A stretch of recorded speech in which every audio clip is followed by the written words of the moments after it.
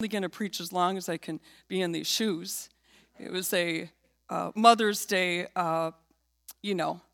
looking all put together, and it's also a Mother's Day regret at this moment in these. I don't normally wear heels. So I'll just, when I put my heels on, that you can be like, okay, we're going to be out of here in about 15 minutes.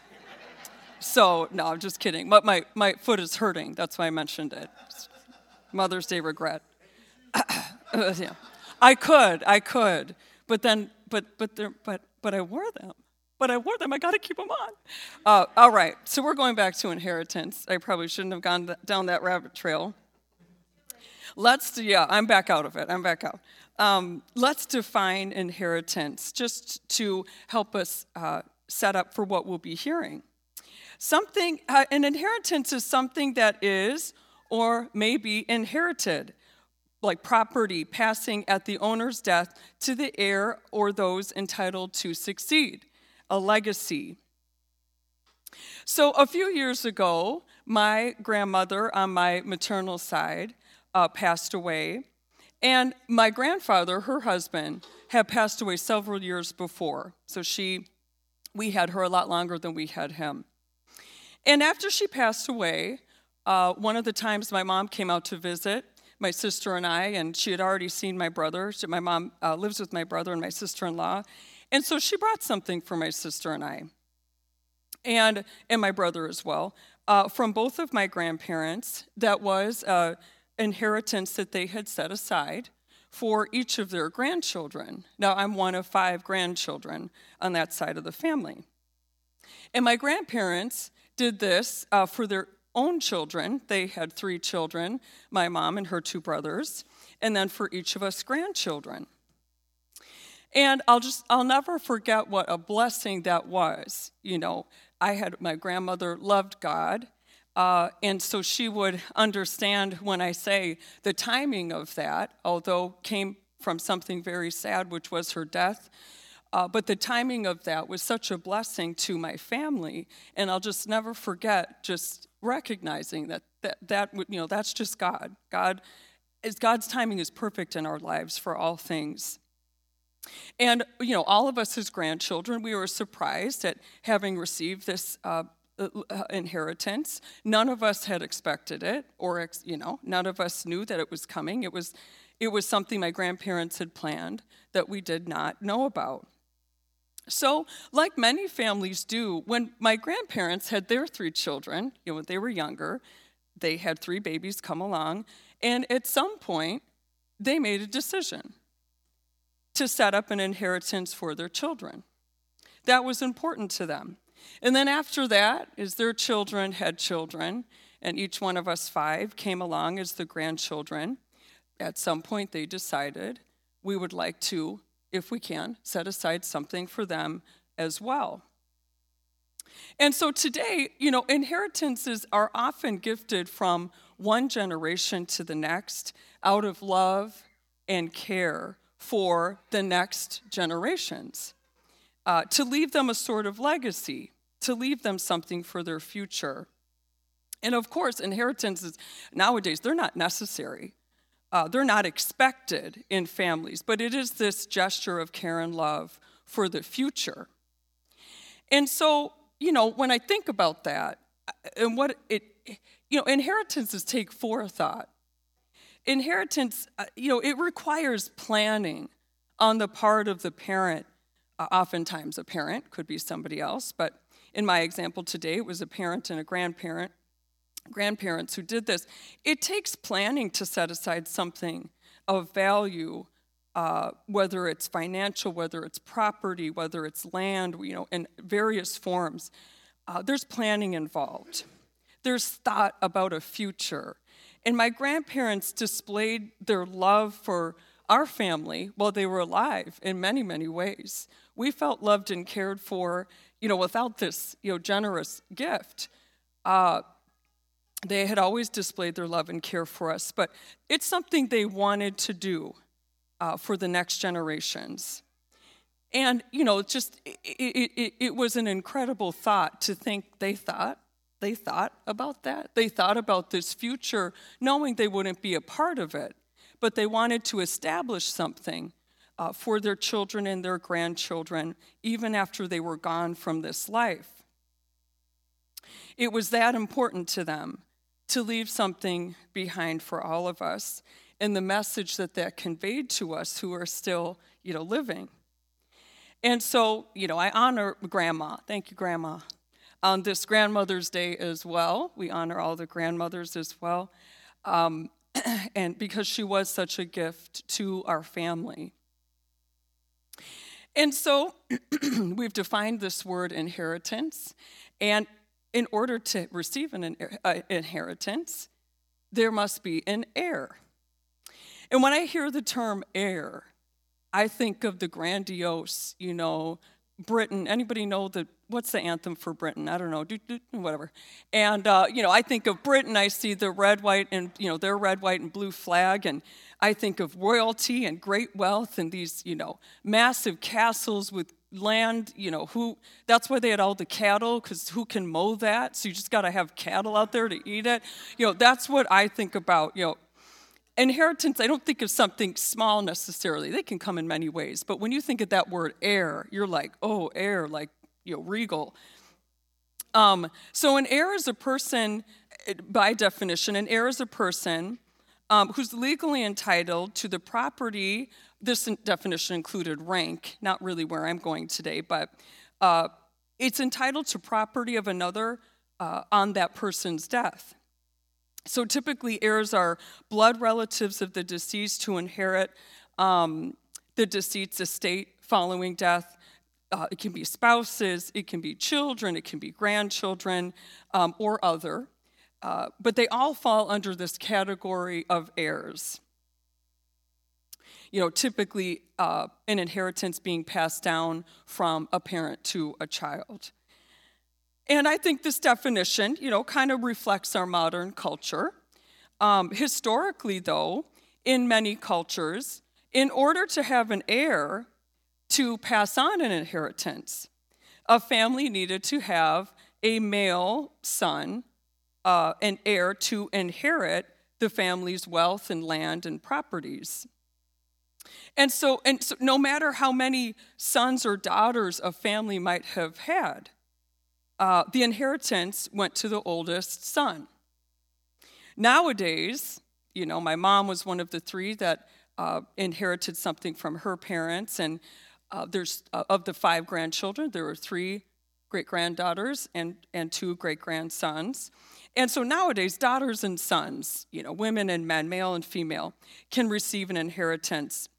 And things like the gender and the birth order, they don't preclude anyone or favor anyone anymore like it used to, at least not in our culture. Maybe other societies around the world, that's still a thing, but not here. And inheritance, though, doesn't seem to hold the same significance in our culture than it has historically.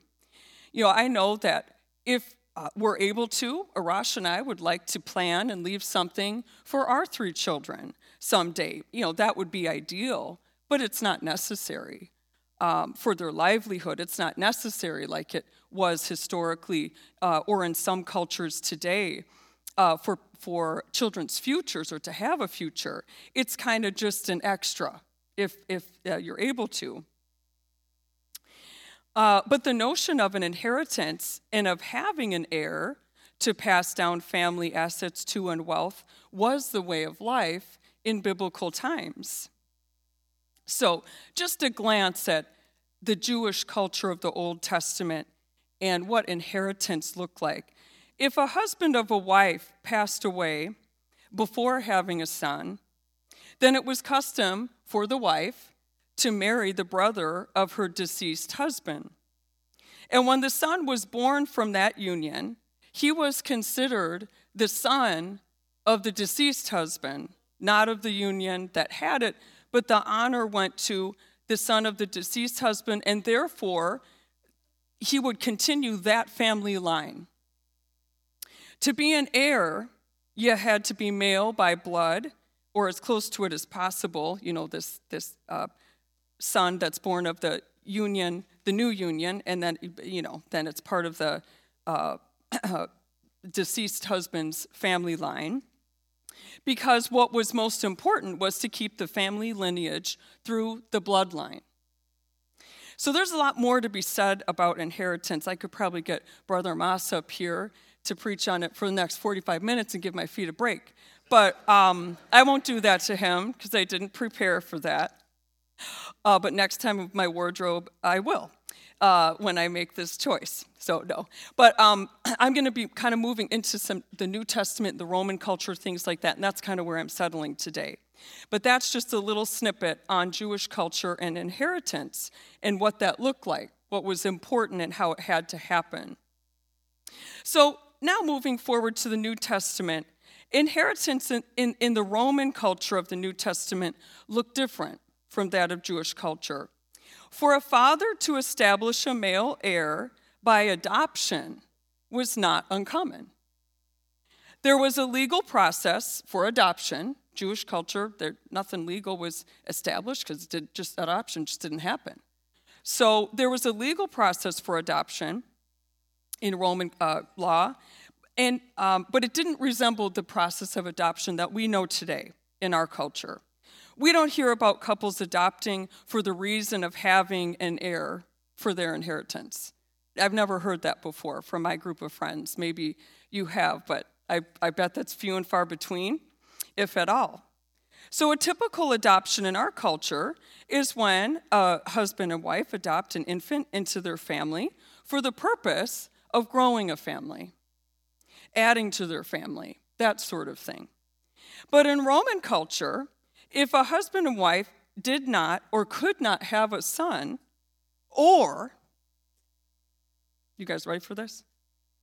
If the son was considered unworthy, so they did have a fully capable son, but if the son was considered unworthy of the family inheritance, then the father had a legal right and choice to choose a new heir who he deemed worthy to receive this family inheritance. I mean, think about how that would feel, unless you were a son that said, well, I don't want it. Well, back then, you needed that inheritance for your future. So I don't imagine many sons going, fine, give it to someone else. I don't care. That was a real blow, I'm sure, to the father who felt like he didn't have the son he needed, and to the son who the father perceived in that way. And this adoption that the father had a legal right to, you didn't adopt a little baby who would eventually grow up to inherit this. Adoption in the Roman culture was actually custom that a father would adopt a young man. And in some cases, the man that he chose for adoption might even be older than him or older than his son. But he had the right to choose whomever he wanted to adopt as the son and heir. And it was probably the most important decision of a father's life in that time because there was a lot at stake. Now, I'm thankful to my grandma for what she left for each of us grandkids, but I'm just saying it was not biblical proportions, okay? Thank you, Grandma. But it was not this kind of inheritance, okay, that she left us. I use that just as an example to kind of get the conversation going. But these are biblical proportions, and mine didn't touch that. But a Roman father was not only responsible, this is why this decision was so important, so great for a father in this culture, because Roman fathers weren't only responsible for a wife and children. Okay, that's kind of how we see our family units today. Maybe an elder somewhere in there, but wife and children, those are your responsibility. That kind of what makes up your family. But a Roman father had a household of servants and an estate to pass on to his heir. So this is a very big decision, heavy decision. Probably, gave him a lot of peace when he would, seeing death and knowing death was coming, to know that there is a suitable heir to take over all of that, what was considered his in that culture. And I'm going to blow your minds again. Maybe I didn't blow your minds yet, but I think this might. Even a Roman emperor could use adoption to choose a successor worthy of his inheritance.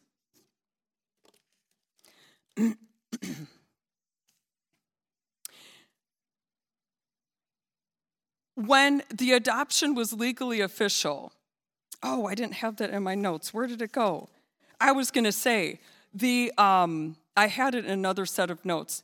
What I thought was so interesting is if you know Roman culture at all, or of any of the Roman emperors that existed, I think Marcus Aurelius was an adoption. What's some of the other ones? Nero, is that one? Yes. These were all, through this adoption process, being chosen as this legal heir. I didn't know that. And I thought that was really, really interesting. You can see all these levels of society using this as part of what was normal in their culture.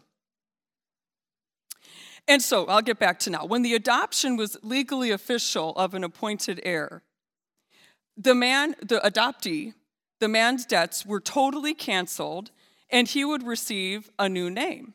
He would receive the name of the family that he has been now adopted into.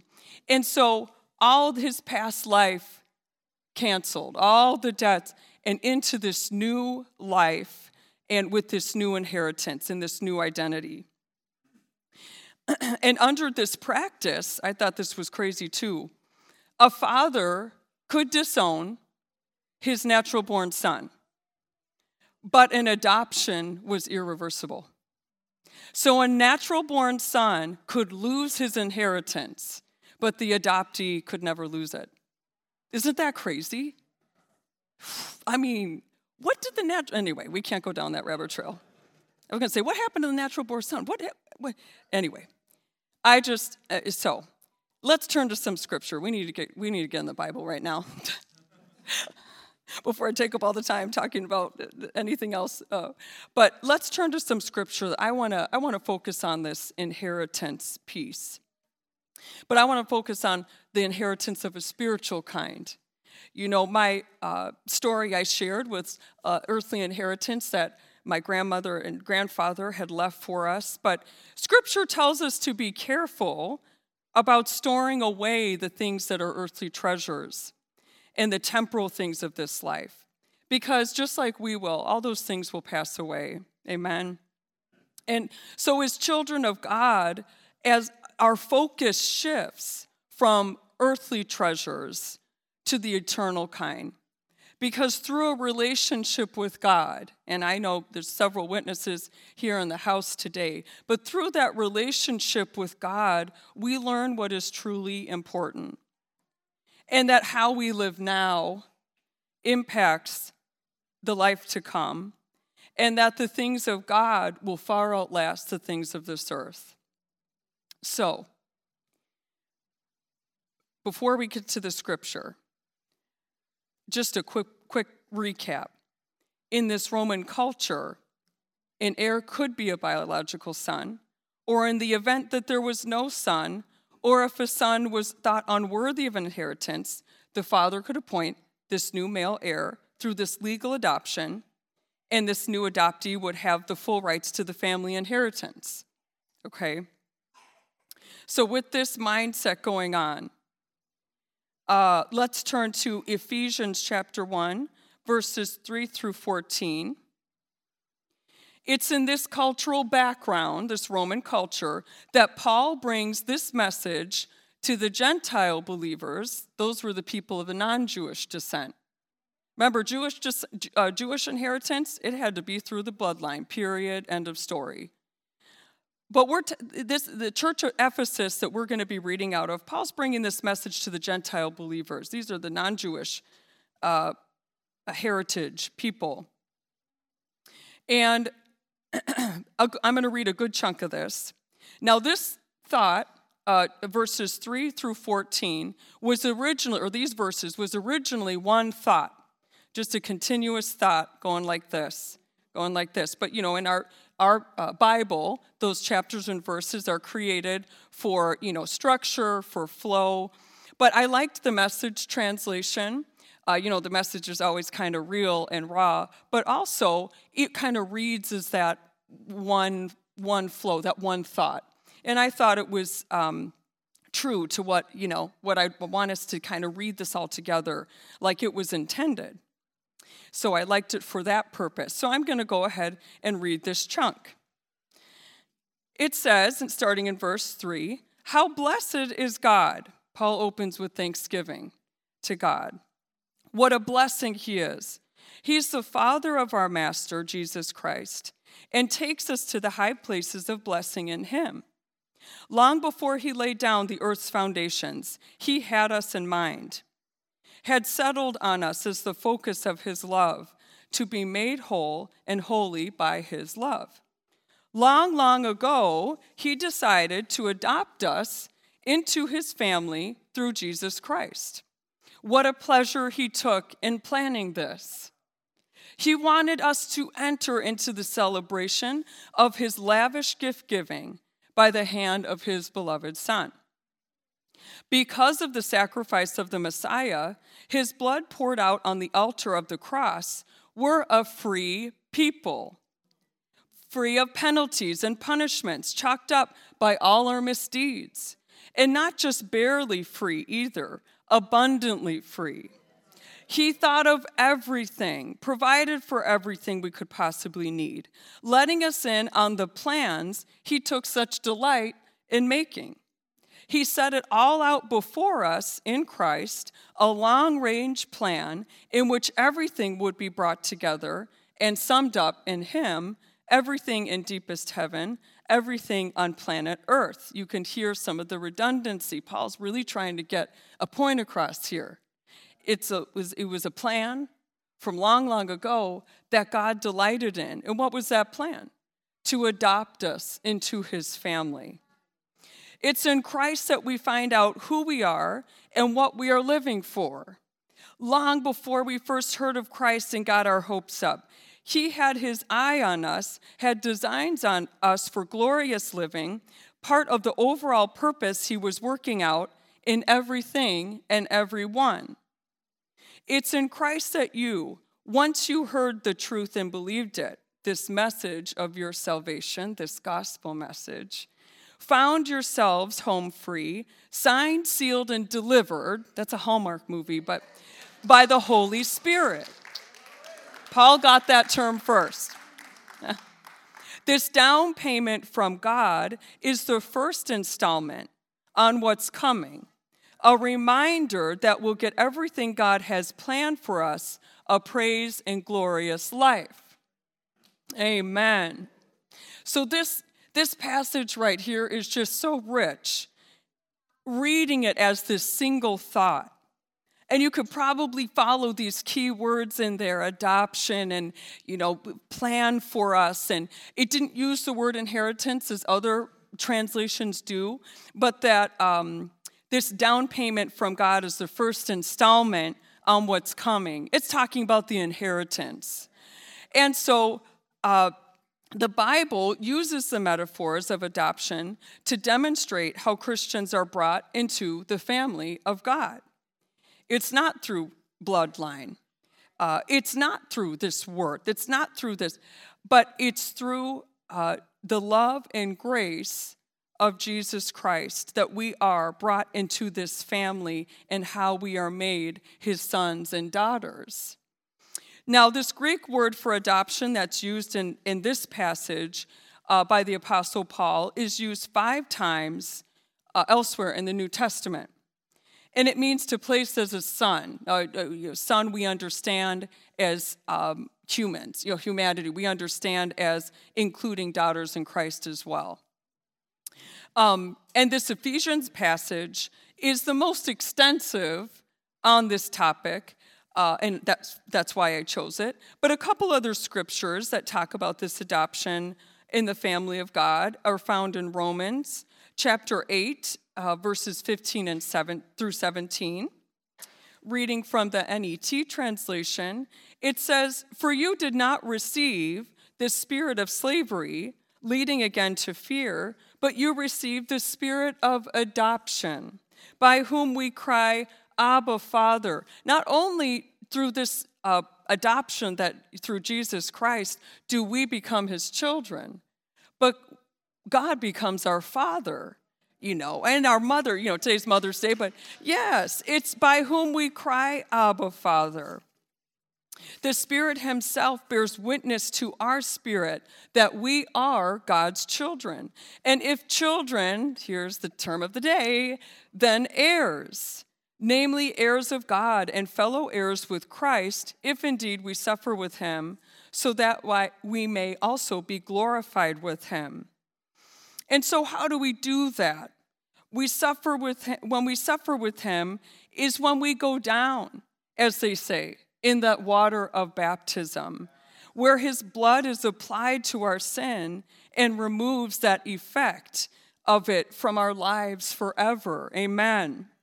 And then to be glorified with Christ as we're raised up out of those waters into new life in him through the power of the Holy Spirit in his gift to us in the baptism of the Holy Spirit with the evidence of speaking in tongues. And last Sunday, Brother Ma spoke so well on that, this gift that the Lord has for us. And had our church seeking in our altar call last week. And so in another passage in Galatians chapter 4, verses 4 through 5, just one more, it says, "But when the appropriate time had come, God sent his Son, born of a woman, under the law, to redeem those who were under the law, so that we may be adopted as sons with full rights." Just as that adoptee in the Roman culture got the full inheritance of the father who adopted him, so do we as the children of God, and God is our Father. Now, I know I kind of read through those quickly, but if you noticed in the Ephesians passage, and also in these other two that I have picked out today, the benefits of adoption doesn't end with simply becoming God's children as his sons and daughters, although wouldn't that be enough? Amen. Or him as our Father. That's a miracle in and of itself right there.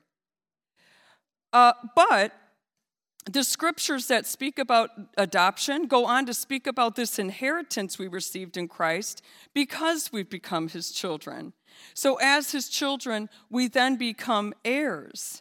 Going back to this Ephesians passage in chapter 1, Paul begins with this praise of thanks to God for this salvation through Jesus Christ and the privileges that it affords believers because we are adopted into his family through Christ's sacrifice. Paul's words remind us, as it did the church then, that it was always God's plan to adopt us. You and me, the world, especially us, really, because none of us here, I believe, are Jewish lineage, correct? And so it was always his plan, because the only way we could be a part of God's plan of salvation is through the process of adoption. Amen. Verses 3 through 6 in that Ephesians passage said, "Long before he laid down earth's foundations, he had us in mind. He had settled on us as the focus of his love to be made whole and holy by his love. Long, long ago, he decided to adopt us into the family of Jesus Christ, and what a pleasure he took in planning this." What strikes me about how Paul talks about adoption in this Ephesians passage, and knowing, the culture in which he was speaking to, those cultural implications of that time, of what adoption meant. What adoption really boiled down to was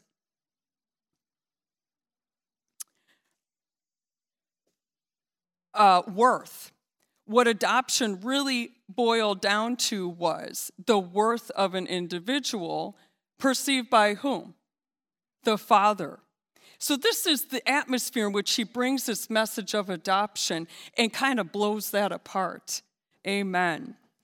And so when Paul is reminding his audience about, in terms of God being our Father and his relationship with his children, let's look at how Paul reworks that meaning of adoption and all that comes with it, which is that inheritance. In verses 7 through 10, he said, because of the sacrifice of the Messiah, his blood poured out on the altar of the cross, we're a free people, free of penalties, punishments chalked up by all our misdeeds, and not just barely free, abundantly free. Because qualifying as an heir in Christ has nothing to do with us. Amen. That's what Paul is getting at here. It's not about the bloodline. It's not about your family. It's not about worth. Amen. It's not about anything that has to do with us. Not gender. That's a big one. Heirs were only male for a long time. It's not about perceived worth. It's by what qualifies us to be children of God and adopted in that family is about the grace and love of God. It's all about him. Amen. And our Father planned for this adoption long ago. And that purchase was made long ago by the death, burial, and resurrection of Jesus. Amen. And so this being a totally new idea to the Roman culture, that Ephesians church, and, we too, I think, have to wrap our minds around that. That thankfully, the fact that God wants us, he wants you and me as a part of his family. And then to give us, and the message said, lavish us with his gifts of his inheritance. Amen. He wants that. And not because of who we are, but because of who he is. And I think that that's what Paul was trying to celebrate. That was a very celebratory passage. Nobody left feeling, down and condemned. Everyone, you hear that and you just want to worship the Lord. Amen. Amen. Go ahead. You can worship him. Yes, we thank you, Jesus, for that. We celebrate that. We accept that, Lord. Amen. Now, the NET translations we read out of in Galatians and Romans use the term legal heirs, that we are legal heirs of Christ's inheritance. And of course, that message being very clear to the audience of that time, because they knew the finality of adoption. Remember, the adoptee, the inheritance could not be reversed, but it could be taken away from a biological son. And so that inheritance, Paul's speaking, this isn't something that gets reversed. There's nothing we do to get it or earn it, and there's nothing that we can do to lose it. Amen. The Lord has the spiritual inheritance for his children because of his love and his grace. And so, whether you're desiring today to become a part of the family of God, or whether you here or listening have responded to the grace of God through placing your faith in him, through repenting of our sins that he shed his blood for, amen, and in turn frees us from them in the waters of baptism as we raise up out of them into the new life in him. Through the baptism of the Holy Spirit, we carry that new name.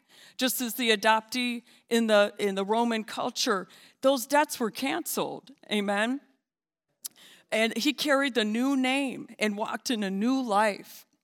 And so do we as sons and daughters of Christ. And so it's just almost imaginable to think that God chose you and me to call sons and daughters in his family. Amen. But we've got to respond to that invitation. We have to respond to that call. He desires to be our Father, and he desires to adopt each of us into his family today. Amen. I'm coming to a close in just a minute here, but when we keep reading in these next few verses, Paul in Ephesians chapter 1, Paul moves right into what heirship of our spiritual inheritance means as his sons and daughters in this life, as we live out this Christian life. In verses 7 through 10, it says he thought of everything, provided for everything we could possibly need, letting us in on the plans he took in such delight-making. He set it out before us in Christ as a long-range plan in which everything would be brought together and summed up in him, everything in deepest heaven, everything on planet Earth. It is in Christ that we find out who we are and what we're living for. This is part of heirship. Isn't that the search of all humankind? Isn't that the great philosophical question out there? That what a gift it is that the Lord has given it, that understanding to those who believe in him. I just think that's amazing. Paul said, you're going to find out what your purpose is. You're going to find out who you are in Christ. It says, long before we heard of Christ and got our hopes up, he had his eye on us and had designs on us for glorious living, part of the overall purpose he's working out in everything and everyone. So that's part of our inheritance you receive immediately when you receive what God has for you through water and spirit baptism. Amen. That's immediate, yes. But that's not all, because the Lord's gifts are never ending. That's not all. I'm beginning to feel a little spoiled. We get to hear about what we can expect and what we're experiencing. Amen. Some of us are experiencing exactly what is being spoken of in the scriptures here. But then we get a little bit spoiled, more spoiled, and verses 13 and 14 tell us that we experience the benefit of this inheritance not only in this life, but with the hope that the fulfillment of our inheritance will come to completion in heaven. It says it's in Christ that you, once you heard the truth and believed it, found yourselves home free. Signed, sealed, and delivered by the Holy Spirit. Now this down payment from God is the first installment. So there's more to come on what's coming. Yes, a reminder that we'll get everything God has planned for us, a praising and glorious life. So Paul was encouraging the church. This is your inheritance, but there's more to come. 1 Peter chapter 1, verses 3 through 5. Now, for those of you who don't like surprises, these scriptures probably bother you because you're like, well, it says something's coming, but doesn't tell us what. You know, I like surprises, so I'm okay with these scriptures right here, maybe not other ones. But listen, if you can celebrate the inheritance as a child of God today, if you can celebrate the inheritance you're already experiencing now, then I think it's safe to say that you can trust what is to come and trust that it's going to be worth it. Amen. So 1 Peter chapter 1, verses 3 through 5 talks about what is the other part of this inheritance we have not seen yet, but can expect. It says, all praise to God, the Father of our Lord Jesus Christ. It's by his great mercy that we have been born again, because God raised Jesus Christ from the dead. Now we live with great expectation. And we have a priceless inheritance, an inheritance that is kept in heaven for you, pure and undefiled, beyond the reach of change and decay. Amen. And through your faith, God is protecting you by his power until you receive this salvation, which is ready to be revealed on the last day for all to see.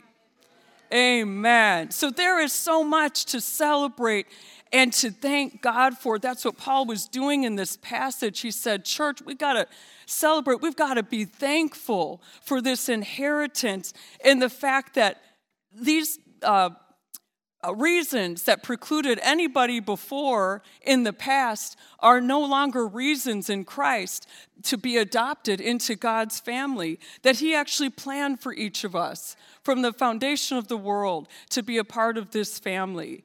It's God's desire from the beginning of time, and it remains his mission through the end of time, that God wants a family the size of the whole world. Amen. So if you would stand with me, I'm I'm coming to my real close here now. That this spiritual inheritance is promised to each and every generation. And I'd like us to take a moment to respond to that love and grace. Some of us might want to celebrate that, however you want to do that this morning as we respond in this time we typically call the altar call, where we give a moment to respond to the scriptures, what we've heard this morning. If there's some of us here making decisions about being adopted into God's family, come back to this passage. Read it again. Search it out. Soak in what God has for you, what he has for us. And ask God to help you get rid of all the things that you say, but not me, Lord, right? God said, I took care of that long ago. I planned for it before you even wanted to seek this out. We have to respond to God. He wants us to be in his family, but we have a choice in that. And so let's just, if we could, as a church, however you like to pray, the altar is open. Pray where you are, but let's just respond to the word this morning.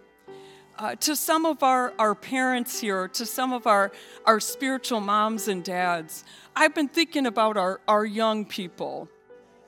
This message isn't just for young people. We're all adopted at any point in the process. God adopts adults, okay, people? Don't worry about that. God adopts adults. But I just thought if some of us would like to pray with our young people, whether they come to the altar, whether they're in their seats, this is a spiritual inheritance that I know all of us want to pass down as spiritual brothers and sisters to each generation. And so it's not only a prayer time for our young people, it's a prayer time for all of us. But I just wanted us to remember what we are passing down as a church and body, as a family of God, and to pray with them. If you're comfortable with being near other people, and if you're not, it's okay to keep your distance. Hallelujah, hallelujah, hallelujah. Let's just choose someone to focus our prayer on today for a few minutes, and it can be yourself. Lord, we're just so thankful, God, for this promise in Scripture. Jesus, Jesus, Jesus, we thank you, Lord. We thank you, Lord, for your family, God. It's a never-ending family, Lord. There's never a cap on who can be a part of God's family. We thank you, Lord, that you take delight in adopting us as one of yours, God. The sacrifice you went through, Jesus, through Christ, God, so that we can be made not just children of God, but we can be made heirs of this spiritual inheritance you have for us. Praise the name of the Lord. We celebrate that, God, as Paul was. We celebrate that, Lord, as